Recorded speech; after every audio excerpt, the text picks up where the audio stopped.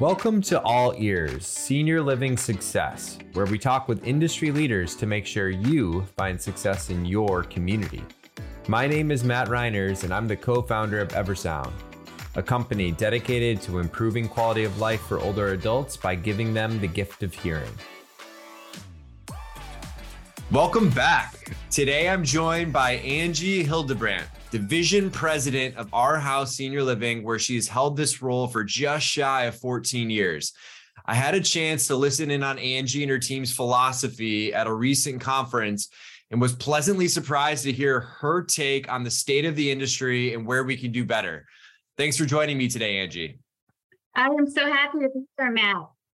Amazing. So, Angie, I know one of the things we wanted to talk about here today. Do you think the word thriving and the word assisted living can be used in the same sentence today? I absolutely do believe that. There are so many assisted livings, not just ours, that are operating at 100%. They have staff that are providing the care and the services, and they are thriving. In any market that we're in or anything that we are faced with, there's opportunities, and you just have to really look for those opportunities. And there are opportunities in every market. So despite we've been obviously faced some significant challenges with the pandemic, and that of course has not been easy, but it was something that we knew that we were going to have to just deal with. It was here, but that wasn't going to prevent our seniors or the people that we serve from not needing us. They were still going to need us despite the pandemic.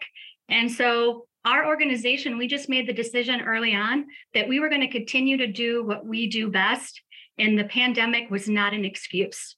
It was going to be something we were going to have to face and deal with. And sure, we had to implement policies. We had to protect residents. You had to do all those things. But we felt obligated to the communities that we serve to still be a leader during that time. And so we just we made a plan. We did a great job executing it at that time. No, it's great to hear, because I think a lot of people when it took place, didn't know what else to do and just kind of put their hands up. And it's unfortunate, but I know when we shared a meal at this recent conference, when I kind of overheard you're talking about your vision and this plan, you were sharing some successful ways that Our House was able to pivot your business. And I was wondering if you could elaborate on any of those strategies. Well, when I said the pandemic, COVID was not going to be an excuse, and we were going to continue to serve people and help people as we saw fit in the communities, we obviously made some plans of controlling our expenses during that time, but we also recognized that staffing could get quite difficult. And we decided, and also with the limitations on family visits, we decided we were going to get a lot more transparent on Facebook. It was one of the directions that we went in. We wanted families to be able to see us on a daily basis. So we run 25 Facebook pages. We run content for those Facebook pages, and we were consistently posting on there. But we also use that as an avenue to recruit staff. What we soon realized, we started out on this journey and we thought, well, we just want families to be able to see their loved ones, see that they're doing well, see that we're doing well during this time. So we use this platform for that. But what happened on this platform for us is people were craving good stories about seniors. They were craving good stories. As a healthcare industry, we were really getting a bad rap, right? And before we knew it, we're just running, posts about, we have our residents holding up signs, I'm doing well, I'm still here. And we went viral with one of those. We had 5 million views. It was crazy that the audience were just looking for something positive. And in that, and this is where I talk about opportunity, the opportunity presented itself. And we took it and we ran with it. And we ran occupancy numbers during COVID that probably most people wouldn't believe. But we just saw an opportunity that people still needed our help, and they still wanted hope that there was going to be someone out there that could care for their loved ones, that they were going to have staff. So with that, we also came up with campaigns to specifically target employees. And we run campaigns. I call it, we have a scoped wheel. So sure, we still do Indeed and some of those things, but we also have cards that we hand out. They're called Impress Me cards. So all of our directors have a card, and I actually have one here. And I don't know if it'll show up, but it says, "You impress me." And on the back, it says, "We're hiring," and there's a code. So we carry these around. If I'm at a restaurant and I just had great service, I leave this with the tip, right? We carry those around our communities, and we give those to our staff to give to their friends. We're fortunate to be in quite a few college communities, so we hand those out to hand to their friends. We tell them to check us out on Facebook. We highlight our people on there with social media, and we're always looking for ways to think up an idea. What can we do? The other campaign that we ran that was really great for us when it came to recruiting staff was we ran a campaign and we called it "Making Healthcare Fun Again." And because again, there's so many stories out there of people that were worked to death during this time, and we posted that campaign, and that worked really well for us. It brought some CNAs back into the workforce after they had been, worked to death in some other settings. We do an appreciation campaign, so we try to build a culture around our people. And it's never perfect. We're in the people business, but I think we do a really good job of really building a culture around our staff of appreciation. We highlight them. We have locations that hardly have any overtime for this entire year. They're able to manage their staff. I have locations that I have executive directors in that have never worked through the floor in their career with us. They have team members that do that. So we have a philosophy of, I really need my executive directors to be running their locations, and I need the staff to be their backup in those cases. So we try to build a culture around that, and connect with our people differently. And the biggest lesson in all of that for us has been be ready for change, because it's rapidly changing. What worked last quarter may not work this quarter. And it's the same with those campaigns and ads.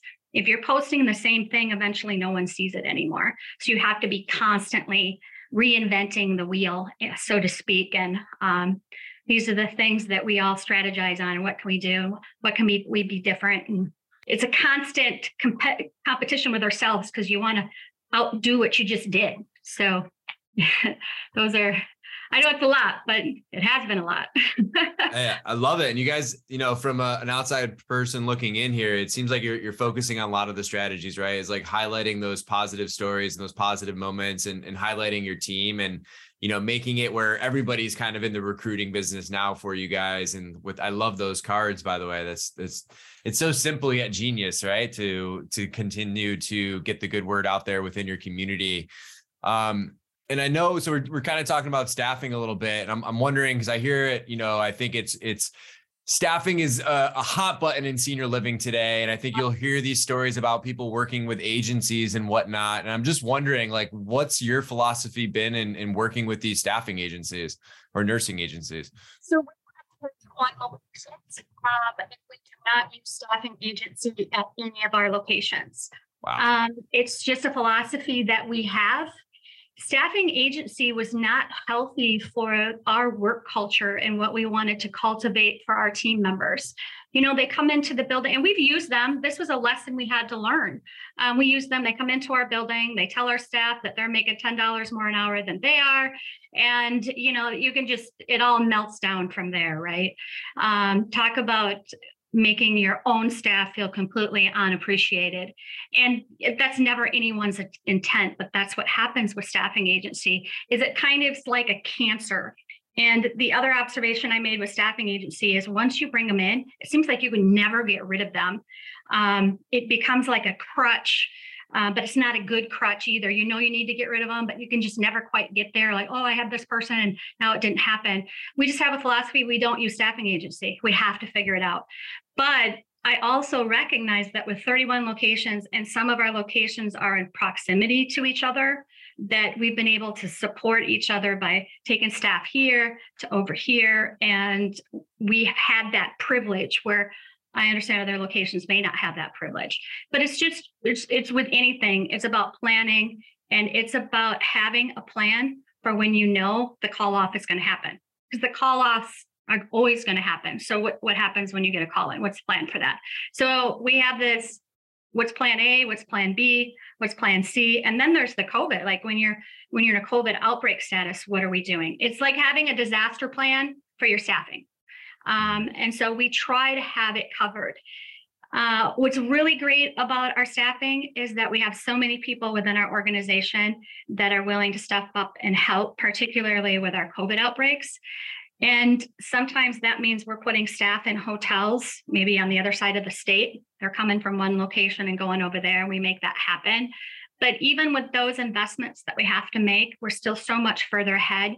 And we retain the integrity of our culture by not allowing the outside staffing agencies in. And not to mention the cost of outside staffing agencies. I mean, but the cost seemed minimal compared to the damage, the carnage that came with the staffing agency. So we just don't do it.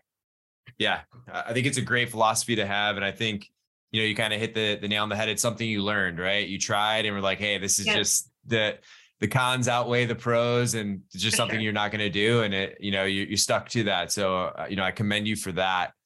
And Angie, I know when we had shared this lunch together, a lot of people around our table seem to be stuck in this pandemic coma, I think, and we both agree to it. How do you think we get out of this? I was sitting at the table and I had that thought of, I can't believe we're still talking about COVID. That's so 2020. Because we've moved so far along with this process. Of course, it's something that we deal with, but it's really become, I remember when we had our first COVID positive, right? It's like, because we were scared. We didn't know what that meant. And it was extremely scary for our residents at that time. But now we've dealt with it so much that it's like, oh, we got the influenza A. We put the policies in place, the procedures in place, and we still move on. And it's the same thing. And we've just come to learn to live with it. But very early on in our organization, I had a meeting with everyone, and we just said COVID was not going to be an excuse. It's something we're going to have to deal with. It becomes our responsibility to deal with it better than anyone else. And it's going to be part of how we operate. And it was not going to be an excuse for anything. So we've moved past that. And, I think there's some freedom in that as an organization, being able to have, I'm fortunate enough to have a great team, and we manage it very well. And with the vaccines that have come out, it's not as devastating as it once was. So with that said, it's not in the forefront for us. It's not something that is a topic of when we're talking about moving forward and we're talking about predicting what the market's going to do. It's no longer a factor in that conversation for us. Yeah, I love that. And I think if there's one theme I'm pulling out of here, Angie, is it's once you guys make your decision on something, you're moving forward with it and leaving that in the past, which again, that starts with the top. And so I commend you and your team for really embracing that and living that as a culture. And I know the other thing we were kind of talking about too was innovation within this industry, and especially the lack of it. And I'm wondering, like, where do you think we're missing out as an industry when it comes to innovation? Well, I'm always trying to learn and be better. And what I can't figure out and do myself, I find an expert that can, right? So we chose, because we're a little larger companies with 31 locations. We brought on our own digital master, so to speak. He's the Obi-Wan, it was just, I knew that I really wanted to take control of this for ourselves.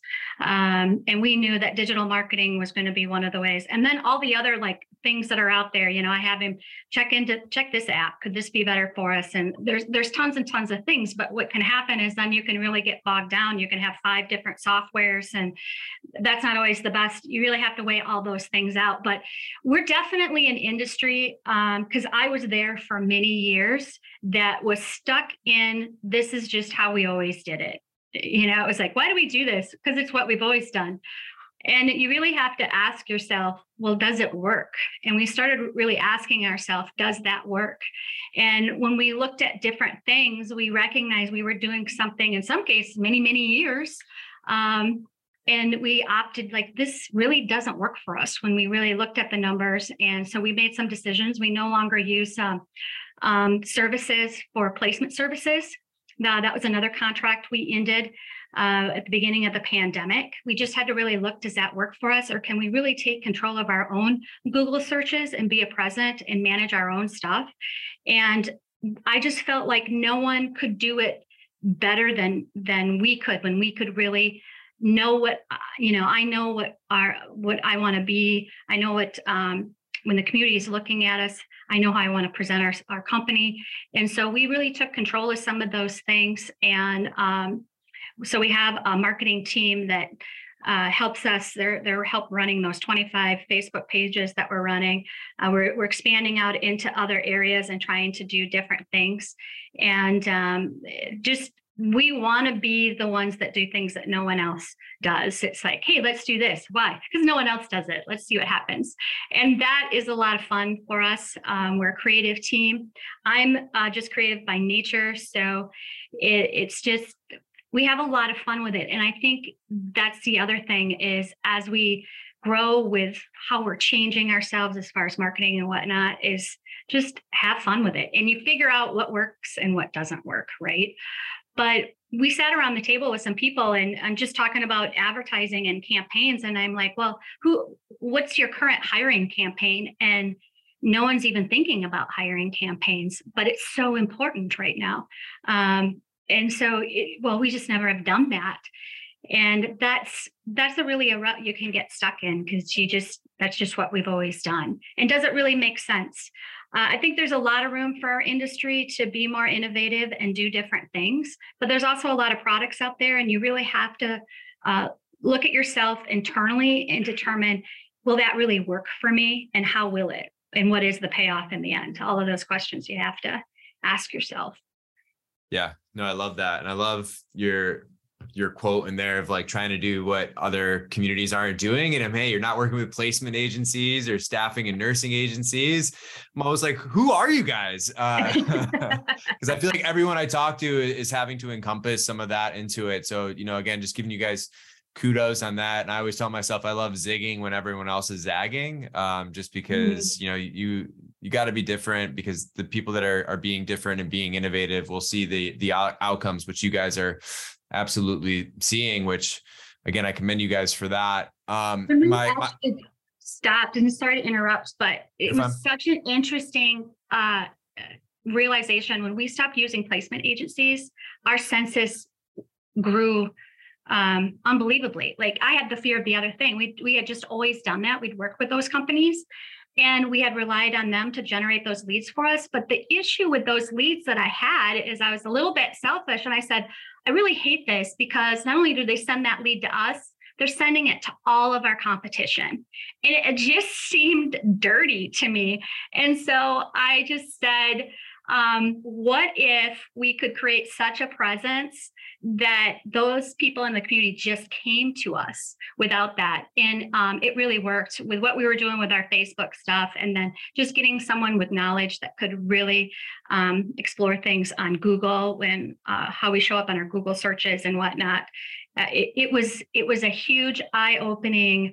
I'll never look back. Best decision. I love it.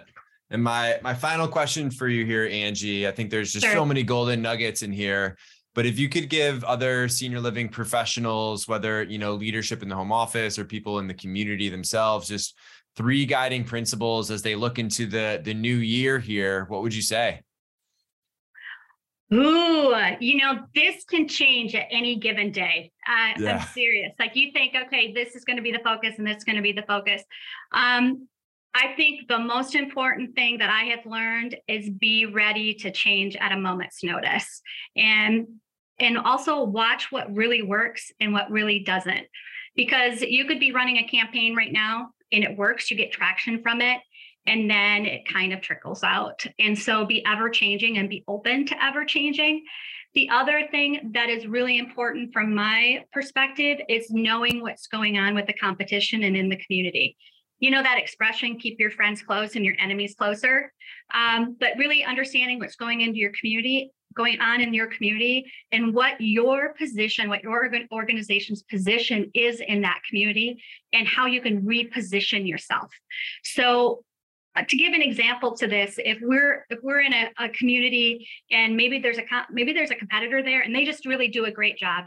They've got a long-term director. They're really consistent. So we're constantly chasing them. We're watching what they're doing. If they're full, that's great, because guess what? That means that the market is completely open to us. If we're dealing with a lot of competitors in that market, then there's a lot of different strategies. So definitely being aware of your market and how to position yourself in the market. I would say the third thing is really a company culture, what the company culture needs to be and how does it work and how it's going to work for you. Because if you don't have staff, you can't take care of your residents, and all of those things are important. So company culture, and the happier your team members are, the happier your residents are. It all works together ultimately.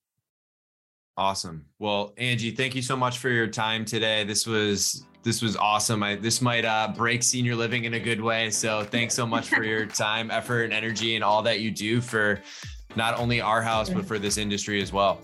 Thank you. If you'd like to know when we post the next episode, make sure to subscribe wherever you're listening to this podcast. If you're interested in how Eversound can help improve the quality of life in your community, find out more at eversoundhq.com.